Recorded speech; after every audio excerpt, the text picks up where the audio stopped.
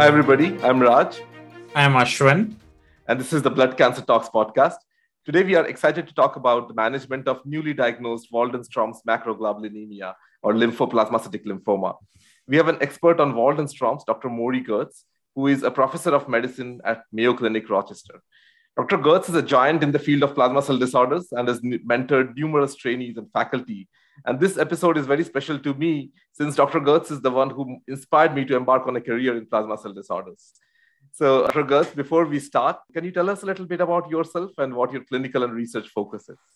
Sure, Raj. I work in the dysproteinemia clinic at Mayo. So that takes care of all monoclonal gammopathies. So I see MGUS and I see myeloma, Waldenström's, but I see some of the rarer problems associated with gammopathies that we'll touch on, such as cryoglobulinemia, scleromyxedema, some of the cold agglutinin disease, the less common POEMS syndrome that are associated with the monoclonal gammopathies. And I'm pretty much a full-time clinician. I don't have a bench presence at all. And most of what I've done in my career is just describing the patients I see. Thank you, Dr. Gertz, with that introduction. Let's jump right in. So just for our audience, what is Waldenstrom's macroglobulinemia? And one question we always, get confused is it the same as lymphoplasmacytic lymphoma? So Waldenstrom's macroglobulinemia is identified by lymphoplasmacytic morphology greater than 10% of the bone marrow space with over 10% cells with a monoclonal IgM protein of any size. You can have lymphoplasmacytic lymphoma without an IgM monoclonal protein. It's not Waldenstrom's, but the biologic behavior is very different. And there are patients who have lymphoplasmacytic lymphoma with IgG, IgA, and light chain monoclonal proteins. If you look at the overall survival of lymphoplasmacytic lymphoma without an IgM and with an IgM, it's identical. The biologic behavior is very, very similar. But the IgM adds these unusual properties that don't exist with the others, such as hyperviscosity syndrome, peripheral neuropathy, that aren't seen with standard lymphoplasmacytic lymphoma. It's important to emphasize that it's a morphologic definition, not a genetic definition. MYD88 is not required for a diagnosis mutant of Waldenstrom's macroglobulinemia. How can we differentiate between Waldenstrom's macroglobulinemia and IgM multiple myeloma? So let's do the numbers. Myeloma prevalence is 10 times what Waldenstrom's is, but IgM myeloma is only 1% of myeloma. So therefore, if you don't even see the patient, you're outside the door and you know they have a monoclonal IgM and symptomatic, it's 10 times more likely they'll have Waldenstrom's and IgM myeloma.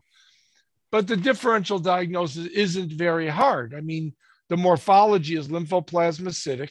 MYD88 is present in 90%. Waldenstrom's patients don't have translocations of the immunoglobulin heavy chain locus at chromosome 14.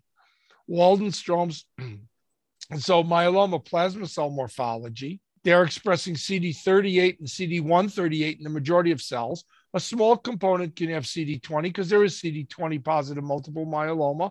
And the Waldenstrom's patients can have a small population of CD138, CD38, but it's really based on the morphology. The fish in Waldenstrom's, the most common genetic abnormality in Waldenstrom's is 6q minus.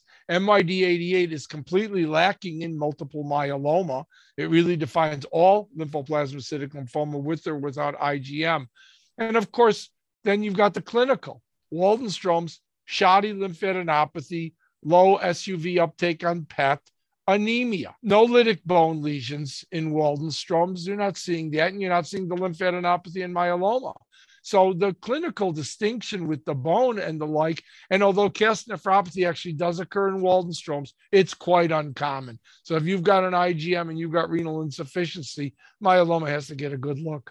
So the next question is regarding, we wanted to know what are the clinical signs and symptoms of Waldenstrom macroglobulinemia, and what are the tests that you typically order when you are seeing a patient for the first time for baseline evaluation?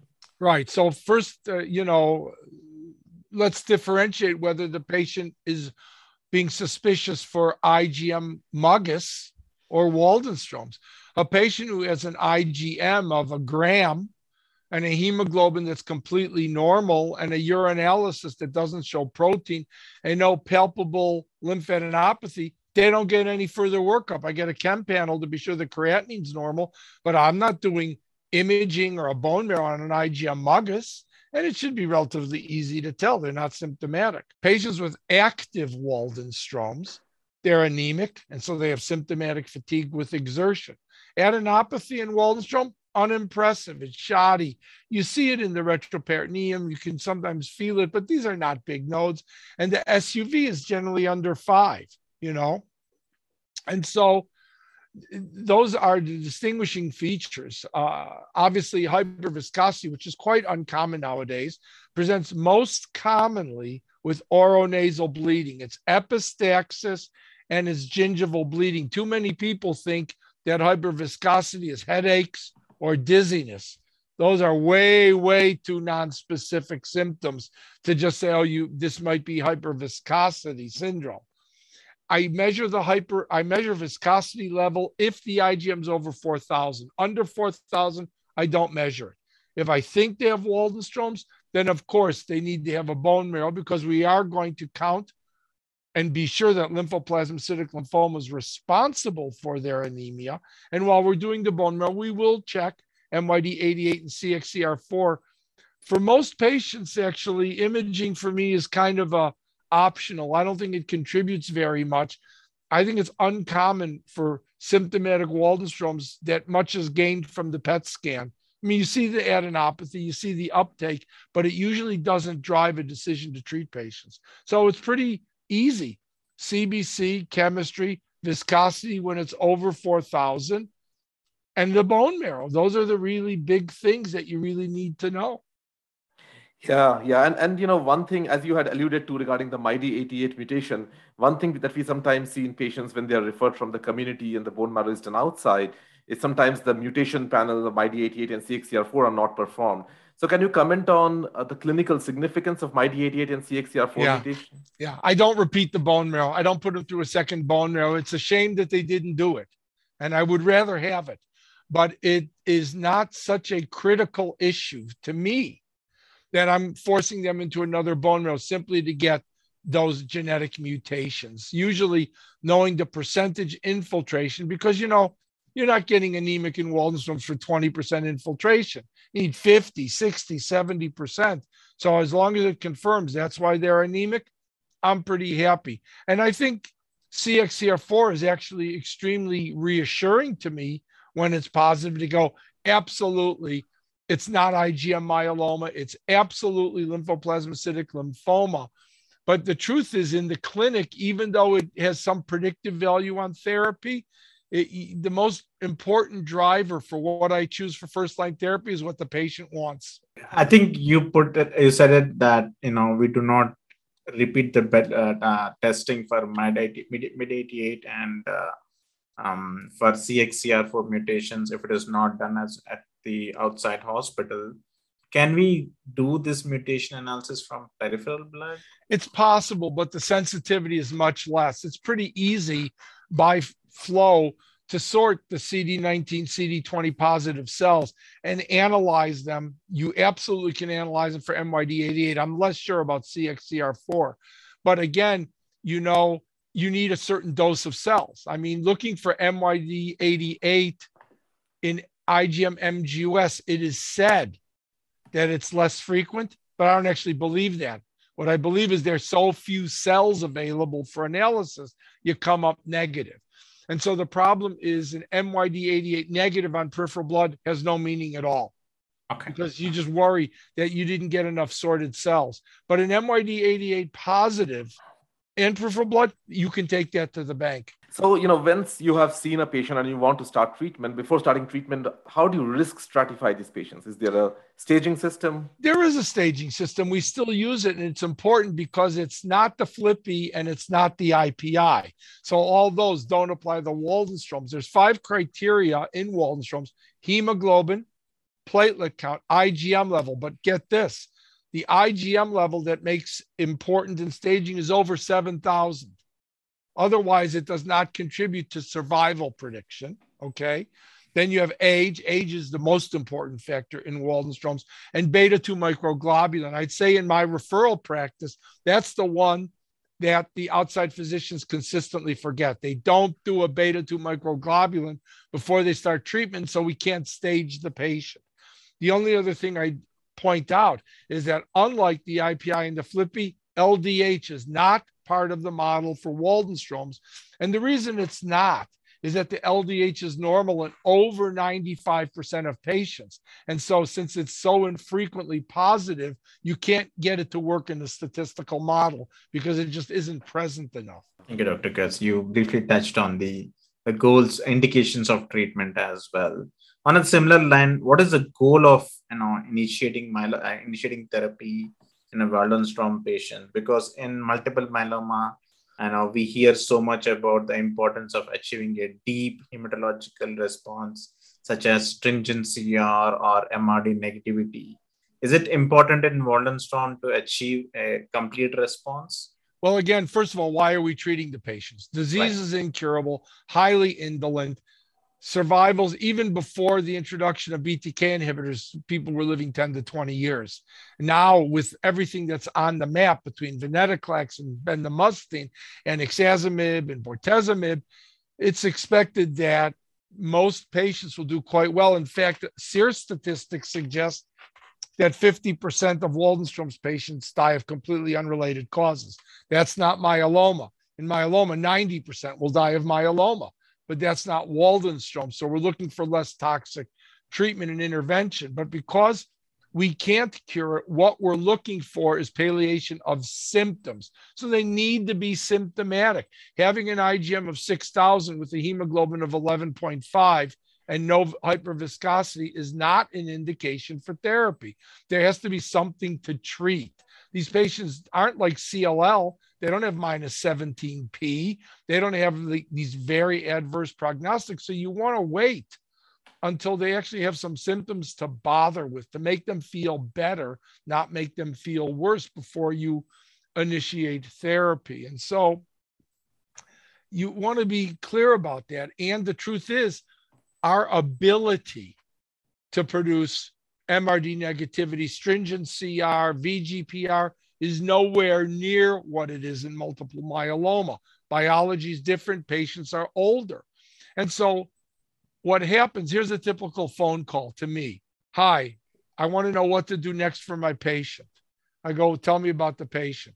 Well, the patient showed up with a 6,000 IgM and a hemoglobin of 8. And I treated them, and after 6 months, the IgM is 4,000. I want to know if I should do anything. I go, what's the hemoglobin? They go, 14. I go, success. You've normalized the hemoglobin. I don't care. This is barely a PR, but you've achieved your endpoint. Your endpoint was to get the hemoglobin up. Now the patient is feeling well. I don't actually care what that IgM is because you corrected the primary reason for therapy, which was the anemia. This is very different from myeloma because you get that kind of minimal response. The patient is still at risk of developing new lytic lesions, pathologic fractures, and spinal disease. That doesn't occur with Waldenstrom. So if you've got your primary endpoint, whether it was anemia, bulky adenopathy, or viscosity corrected, the fact that the IgM went down some is enough for me. And you shouldn't say, oh, I need second line therapy. This is less than a PR. This disease is not multiple myeloma. Thank you, Dr. Gertz. On the similar lines, and this is something we always encountered as a fellow at our respective places, that now how do you manage acutely ill patients with hyperviscosity syndrome?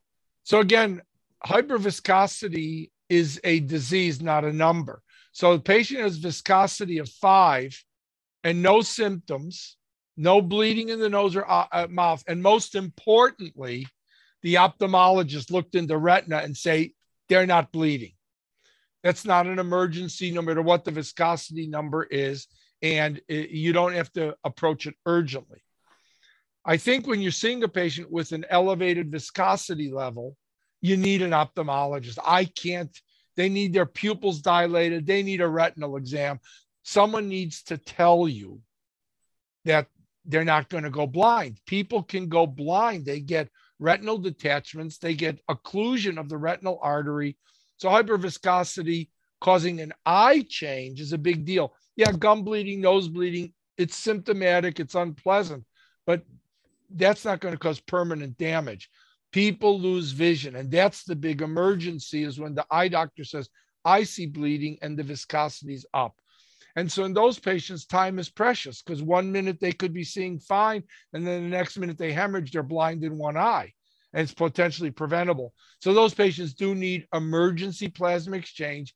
It's really rather impressive. If you do one plasma exchange or a second plasma exchange, you drop the IgM a third. But if you drop the IgM a third, you're going to drop the viscosity 75%, because it's exponential. You don't need a lot of IgM reduction, but the big indication is retinal bleeding. You know, the rest of it is very, very uncommon. And the truth is, 40 years ago, I used to see hyperviscosity. Today, everyone goes for their Medicare checkup, their total protein 7 or 8. They get it checked, and they're diagnosed in an early stage. Most of the Waldenstroms I've seen have, well, more than half anyway, have antecedent IgM MGUS. And when you're being tracked like that, nobody develops hyperviscosity because they're being watched by a competent hematologist. It's rare.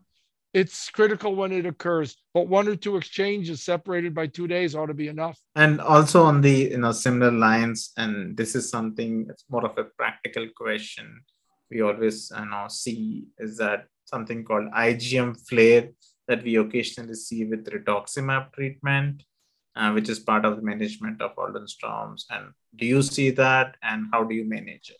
So I don't see it anymore. IgM flare was really a consequence of the utilization of single agent rituximab. If you give rituximab alone, you will kick up that IgM. But as we're going to be talking later, single agent rituximab, in my opinion, is almost never indicated for the treatment of full-blown Waldenström's. Maybe for neuropathy, it's okay, or maybe for cryo, it's okay. But if you have full-blown Waldenström's, rituximab is, by every measure, inferior as a single agent. It needs to be combined with something. And when you start combining rituximab with other therapies, the risk of a flare is reduced, because the other therapy is getting those cells down before flare. But what I've been doing lately, frankly, well, the last 5 or 6 years, is I don't give rituximab with cycle 1. Whether you're using ibrutinib or bendamustine or zanubrutinib or ixazomib or cyclophosphamide, you're not curing the disease. It's not a question of dose intensity. Don't give rituximab for the first cycle, or if you want, not for the first 2 cycles. You start with a cytotoxic therapy that is not causing flare, and then you don't have to worry about flare and weekly monitoring and plasma exchange, and you'll add the rituximab when the serum viscosity level or the IgM is down to safer levels. And remember, if your IgM is 2,000 and you flare to 3,000, so what? You're not going to get into trouble with the 3,000. The people you worry about are the 5,000 and 6,000 who will flare to 7,000 and 8,000. That's a real problem. Don't give rituximab with the first cycle or 2, but don't give it as a single agent. Thanks for the practical point. So now we will shift gears and move to the fun part, that is the treatment of newly diagnosed Waldenström's. So can you briefly touch upon the major treatment regimens for newly diagnosed Waldenström that are supported by phase 3 randomized controlled trials? Oh, sure. I mean, right now, you've really got about 3 or 4 choices. If you go back, rituximab, cyclophosphamide, dexamethasone is a completely legitimate treatment. And there are many countries around the world where a BTK inhibitor and bendamustine is not an option. And so RCD is old, but it's quite effective. It's actually, from a overall survival standpoint, it's as effective as bendamustine, but it has shorter progression-free survival, and it's a little harder, more cytopenias, alopecia, nausea, vomiting, that sort of thing. It's still acceptable. Next that came along after that was the use of bortezomib. Bortezomib is highly effective in Waldenström's, and it really produces good responses. but you really, really have to be careful for the neurotoxicity. It is much more neurotoxic in Waldenstrom's patients than myeloma patients.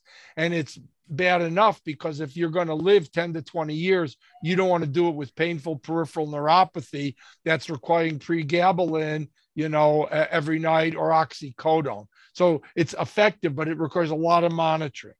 Then in Europe, most of Europe uses bendamustine, which is a awfully good regimen. Median progression-free survival, 7.5 years. Rituximab maintenance not demonstrated to improve things. And then finally, you've got the BTK inhibitors. I mean, ibrutinib was truly a breakthrough agent in this treatment. And since then, zanubrutinib, both of which are very highly effective in the management of the disease, but there's pros and cons, which in large part can be patient driven once they've been apprised of the risks and the benefits of all the regimens. As you have said, it's mostly, patient driven in many circumstances. Like in between the different BTK inhibitors like ibrutinib, zanubrutinib, or acalabrutinib, do you typically, in older adults who have comorbidities, do you typically prefer one over the other based on their toxicity profile or efficacy? Well, again, the first step is to talk to the patient whether a BTK inhibitor is their preferred first line. I mean, before zanubrutinib, when we were talking about ibrutinib or bendamustine or ibrutinib, I think the big issues were, do you want time-limited therapy that will be given for a finite period of time or stop? Or would you prefer a pill? There's no intravenous, there's not very much cytopenias involved, but it's intended to be given indefinitely to progression, and you'll be on it. And at least for ibrutinib, there was fatigue, fluid retention, and the big bugaboo, the thing that really made it tough, was atrial fibrillation. Because the atrial fibrillation is 10 to 20%. And most hematologists don't know, okay, atrial fibrillation. But, once one of these patients gets atrial fibrillation, now you're facing, are they going to get cardioverted? Are you going to do an ablation? Are you going to put them on new medicines for rate control? And a big one, are you now putting them on lifelong anticoagulation for stroke prevention? So that's not a trivial consideration, that atrial fibrillation. Now, zanubrutinib has far fewer off-target effects, particularly with atrial fibrillation, from like 12 down to 3%. And so, but it's still, it's still indefinite therapy. And that's the discussion with the patient is do you want therapy that'll eventually will end, but is intravenous and you need your blood counts monitored carefully? Or do you want a pill and come see me every 2 to 3 months and we'll make adjustments? But you're going to stay on it. And if you have side effects, well, we'll try to manage those, but we don't want to stop ibrutinib or zanubrutinib abruptly because, that's got its problems too, a flare. Yeah. Before moving on, I wanted to touch upon briefly the INNOVATE trial, which was in Lancet, comparing ibrutinib rituximab to placebo rituximab. So as you had alluded to, that single agent rituximab is not a standard of care in patients with Waldenström. So do you think the control arm, an ideal control arm in that setting should have been bendamustine rituximab? So again, when you're looking to trials that are sponsored by pharma, they're going to design it so they absolutely win. They're not going to design it to lose. So we know from prior experience that rituximab response rates run 40 to 50% when you look for PRs, 40 to 50%. Well, chlorambucil and fludarabine have 85% response rates. And of course, when you look at, for example, when ibrutinib came up in CLL, what was the comparator arm? It was chlorambucil. Well, nobody's using chlorambucil, of course, but pharma wants a win, so they're going to design it to win. So there was no question. But the real question is, when you give ibrutinib, do you need rituximab at all? Is it adding anything?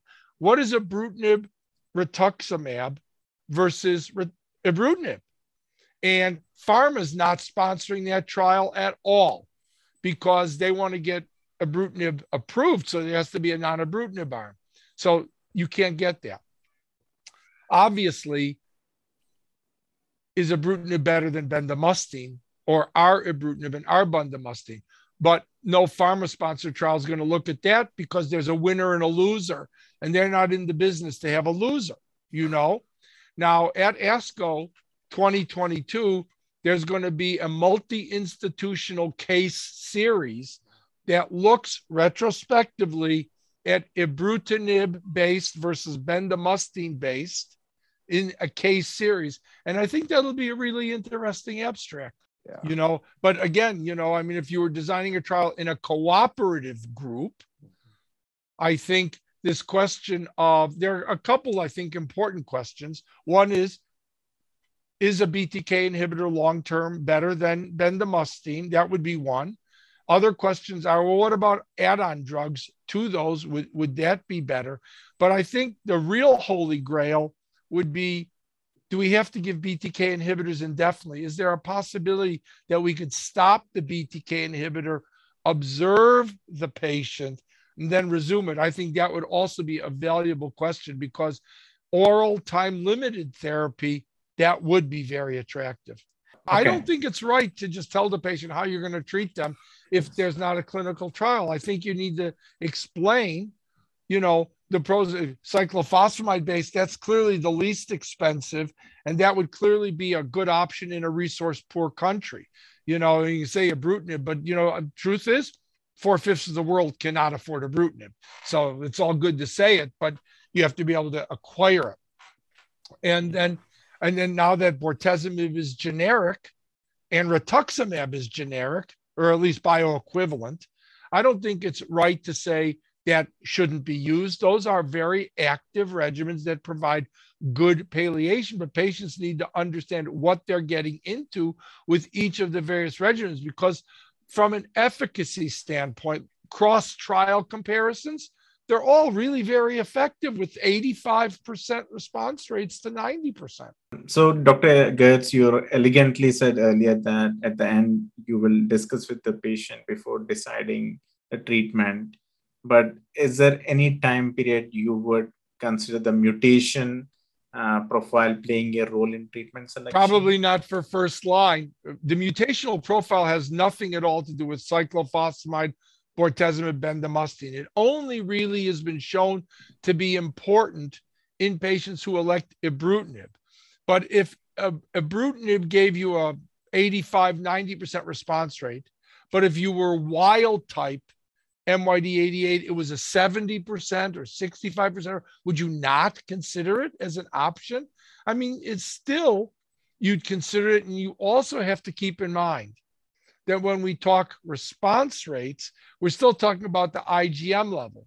And again, I emphasize that if the IgM level doesn't go down 50%, that doesn't necessarily mean a treatment failure. It's just our conventional definition of response is 50%. And if you don't make it, well, then you're not a PR, but that doesn't mean the patient didn't benefit in any way. In fact, at least before BTK inhibitors and before venetoclax, when you looked in patients who were treated with the old style drugs, you couldn't show that VGPR survived longer than PR. That wasn't the case. Now we're beginning to see that as the frequency of deeper responses, not CRs, those are hard to get, but VGPRs actually do better. And as you would expect, they have a better progression-free survival. But again, looking at crude response rates in this disease is also a little bit misleading if the clinical benefit that they achieved was what you had hoped to do when you started treatment in the first place. And other than BTK inhibitors or the bendamustine rituximab, what are the other regimens that have promising data on efficacy, and when do you consider using that? Well, there's a lot. I mean, there's a lot that's going on in this space. You know, there are trials looking at zanubrutinib, which, as you know, is approved for Waldenström's, adding ixazomib. Venetoclax clearly has activity in this disease. Waldenström's patients have a lot of BCL2 to inhibit, and venetoclax is active, even though, you know, it's not first line yet. Then adding venetoclax to other agents becomes, I think, a relevant consideration. There are trials out there of bortezomib, ibrutinib, rituximab, and there's actually recently inhibitors of CXCR4 because they have the worst prognosis and the worst response rate. There are oral inhibitors of CXCR4 that have been, I don't know that they're going forward commercially, but they've been demonstrated to help some of these patients. And finally, although it's never mentioned, PI3 kinase inhibitors are active in Waldenstrom's. Idelalisib is active in Waldenstrom's, but was abandoned because of the high hepatotoxicity rate.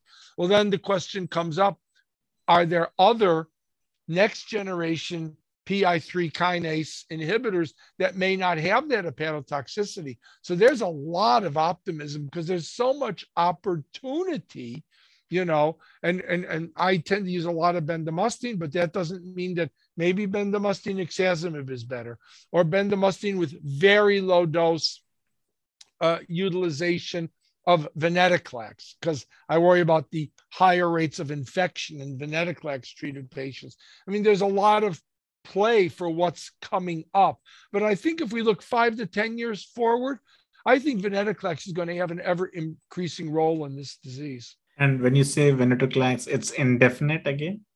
Well, it's currently indefinite. I mean, again, these are real problematic issues for which I don't have a good answer.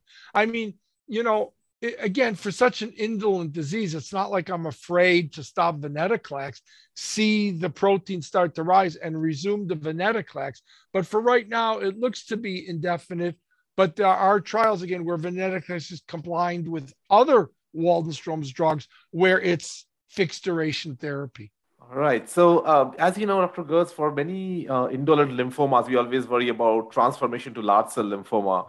So what proportion of patients with Waldenstrom's transform over the long term, and are there any like predictors of who will transform to large cell lymphoma? So it is a very real problem, and it's a significant cause of death, transformation. And the transformation rates are almost identical to other low-grade lymphomas. And so a patient who start, you know, B symptoms you don't see so much with Waldenstrom's, or so if they're getting B symptoms or they're losing weight, or all of a sudden they've got an isolated neck node and that's got to be biopsied, or if they get a node and you do PET imaging and you've got something with an SUV of 10, that's going to have to be biopsied. You can't assume that's low grade. So you're very right to ask because I didn't touch on it, but transformation is a big deal, as of course is central nervous system involvement with Waldenstrom's. Those are both very real, and they can emerge in patients who are having wonderful control. The Waldenstrom's is great, and then all of a sudden their liver enzymes, and all of a sudden there's a filling defect in the liver and it's large cell lymphoma, or they start having goofy symptoms and you send them to neurology and they've got lymphomatous meningitis. They're, thank goodness, uncommon, but they're real, and you need to be vigilant about that for the patients who are out 5 and 10 years. You already touched upon some of the interesting agents in relapsed refractory setting. Is there a role of autologous transplant in Waldenstrom? So we did a lot of autologous transplant 20 years ago because it really is, it's low risk, low morbidity, and response rates 4 to 5 years, actually a little lower than bendamustine. But that was useful palliation then. And we did a lot, and they still do a lot in the EU. But again, a lot of that goes to the fact of what agents can they access. So I have so many choices of treatment of using zanubrutinib and venetoclax and ixazomib and bortezomib and bendamustine. My utilization for transplant has fallen a lot, and I've stopped collecting patients just because I have so many good options in clinical trials. And for patients at the very end, I still use fludarabine or cladribine. Those are highly active agents. It's just that they're more toxic and they're so immunosuppressive. They're just not good choices up front, but they still work. And so I haven't. But if you go look at what is recently published article out of the EU led by British investigators, and transplant, it was used and was quite effective. But again, we have so many options that don't require that the patient has to go away for 6 weeks and be hospitalized that I've just cut back, but it's not wrong. Now, let's focus on some of the important syndromes associated with Waldenstrom's microglobulinemia. I think the first thing is cryoglobulinemia. Yeah. So again, most of the patients with Waldenstrom's, it's all about the lymphoplasmacytic lymphoma. But when you see a patient who's not behaving right with an IgM monoclonal protein, you need to think of four things. You need to think of cryo, cold agglutinin hemolytic anemia, amyloidosis, and IgM-mediated neuropathy. You started with cryo. So what we're thinking about here is a monoclonal IgM, and that almost always is with a polyclonal IgG. So you have IgM monoclonal and IgG polyclonal. That's where the term mixed comes from. That's mixed, IgM and IgG. And by definition, that is type 2. And type 2 cryoglobulinemia, not common, but it is well recognized. And you can prove it pretty easily. Most of these patients have low complement levels. Total hemolytic complement C4, C3 gets consumed into the immune complex. And another important clue, really important, that most hematologists forget is that all type 2 cryos have strong rheumatoid factor activity. The rheumatoid factor is high titer because the definition of a rheumatoid factor is an IgM with an IgG. So type 2 mixed, they all have high titer rheumatoid. And I've seen a couple patients with cryoglobulinemia who were treated for years by rheumatologists with azathioprine because the rheumatoid factor was high without arthritis. And then they came here and we found that IgM monoclonal protein. We go, this isn't rheumatoid vasculitis, it's cryo. And the clinical manifestations are really two big ones. They can be everywhere, but two big ones, the skin with purpura and ulcerations. Those ulcerations are life-threatening, and renal, causing renal vasculitis, proteinuria, and renal insufficiency. And so we're not going to talk about treatment of it here, but you just need to be aware it's in the differential diagnosis of patients who have an IgM protein and are behaving kind of strange, particularly the ones who have gravitational purpura, skin ulcers, or proteinuria, because cryo is an MGRS. And the next one is IgM amyloidosis. So that's a rare.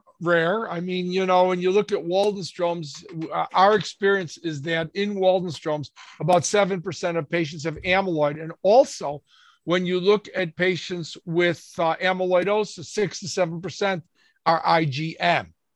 And so we're talking pretty uncommon. I mean, you could maybe have a whole career to see one or two patients, if you're not in a referral practice. But the clinical behavior is very much like standard amyloid. Cardiomyopathy, although it's a little less prevalent, renal involvement, two characteristics, higher incidence of lung involvement, higher incidence of neuropathy. But again, when you have an IgM patient who's having funny stuff, edema, proteinuria, shortness of breath with a normal hemoglobin, the possibility that this is amyloid, it can sneak in. And those patients with IgM, they don't always have really high light chains. Like the normal amyloids we see, the light chain is 200 milligrams per liter, 300 milligrams per liter. With the IgMs, it can be 30, 40, 50 milligrams per liter. So you just have to think about it.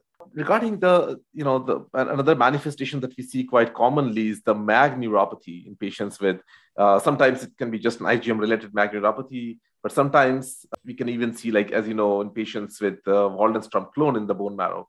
So in these situations, do you always use single-agent rituximab, or do you use something more than just rituximab? So again, it depends on the presentation. From my experience, most of the IgM neuropathies have small monoclonal proteins, 0.5 to 1.0. And their bone marrow is 10%, 15, 20, which for me are not important numbers. And typically those patients, hemoglobin's normal, they have no other manifestations. So they're really not behaving like a malignancy. And so the patients who are symptomatic, if I can treat them with pregabalin or gabapentin, I'll do it if it doesn't bother me, because the treatment's not very effective, frankly. That's the real problem, is the treatment doesn't work all that often. So for those patients, I will use rituximab as a single agent because I don't want to bring out heavy guns when the behavior clinically is not malignancy. And having said that, I'll tell you that our neurologists still like giving them trials of intravenous immunoglobulin. And I've seen that work. So even though you're not treating the IgM that's destroying the myelin, for some reason that I don't understand, IVIG can be effective. And so that's worthwhile. And I think a trial of rituximab for symptomatic, someone who comes in and says, my toes tingle and they don't have anything else, I treat them symptomatically. I don't want to get involved with over-treating patients with trivial symptoms. Switching gears, can we talk a little bit about familial predisposition of Waldenström's macroglobulinemia? And do you see often in your clinical practice? So, yeah, you do see it. I mean, for the majority of patients, 85, 90%, there's no connection at all. But you do this long enough and you'll start seeing patients where 3 generations have it. And you can't identify a specific abnormality, but it's not a coincidence where I saw a sibling pair with Waldenström's. I have one where a mother and a daughter had Waldenström's, the brother had MGUS. You can't possibly believe that's a coincidence. So clearly there are individuals where there's clearly a genetic, well, maybe they shared a common environment, I'm not sure, but they're clearly increased in the first degree relatives. But that genetic or environmental trigger has simply not been identified. Now, there is no consensus about if you have Waldenström's, whether your first degree relatives should be screened. I hope that Irene Gobriel's PROMISE study will shed light. The I-STOP myeloma, which is screening everyone in Iceland for monoclonal gammopathies, might help us understand better. I will tell you, in my practice, I don't have them contact first degree family members for SPEPs because it's only in the 10% range. But I don't know if that's the right answer because there clearly are families where there's a familial predisposition. But I don't know whether finding the monoclonal protein is just going to trigger a lot of anxiety or whether I've really done them a service by identifying it early. And these patients usually present younger and more aggressive disease, or? Well, here's the problem. There's case finding bias that when you start doing epidemiologic studies like that. So if you have a patient with an IgM monoclonal protein, part of it is going to be checking the kids. And once you start checking the kids, you're introducing bias into the system where you'll identify small monoclonal proteins that won't become a problem for 30 years. And it makes it look like they're younger. You really need kind of nationwide high-level studies to really understand if those patients present younger. I've seen reports of younger, but these are often single institution studies where they're Waldenström centers. And so there's all this referral bias bringing people in and highly educated, committed patients, recruiting first-degree family members. And I'm not sure that's representative, these single institution case series, of what a high-level strategy would show. So I'm not willing to, even though there are reports, I don't know if those are so well designed that we can say you're in trouble because you're going to get it younger. I think we covered a lot of ground today. So Dr. Kurtz, before we end, what are some of the pivotal trials that are currently ongoing in the field that you think may change practice in the coming years?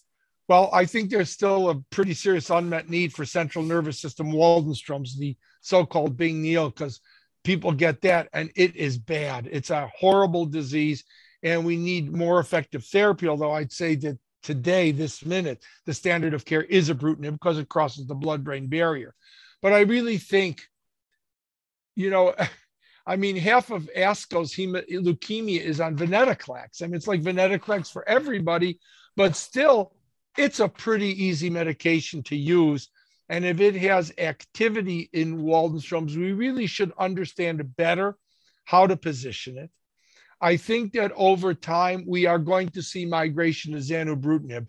Not better. It's clearly not more effective than ibrutinib, but it does appear that the toxicity profile really is superior. And again, I'll tell you, kudos to the company because they did do a winner-loser study. They did zanubrutinib versus ibrutinib, and if zanubrutinib wasn't superior, that drug would have been out the window, but it showed much lower toxicity, so it's an effective agent. But you also have to remember that ibrutinib will be generic 10 years earlier than zanubrutinib, and so we can't ignore the financial toxicity when people start talking about combining ibrutinib or zanubrutinib and venetoclax and therapy that never stops. It'll be a budget buster, and it can't be ignored. Thanks a lot, Dr. Gertz, for your time. This was awesome, and we learned a lot. Oh, Ashwin, thank you. I was delighted to do it. And Raj, thanks for having me. It's good to see you again. It was great to see you. And I think we learned a lot, and our audience will love this episode. I hope so. Yeah. And we look forward to having you on future episodes or discussing more about plasma cell disorders. Well, we'll talk about smoldering myeloma and amyloid. I've got opinions there too. Yeah. Anyway, I'll see you guys at ASCO, okay?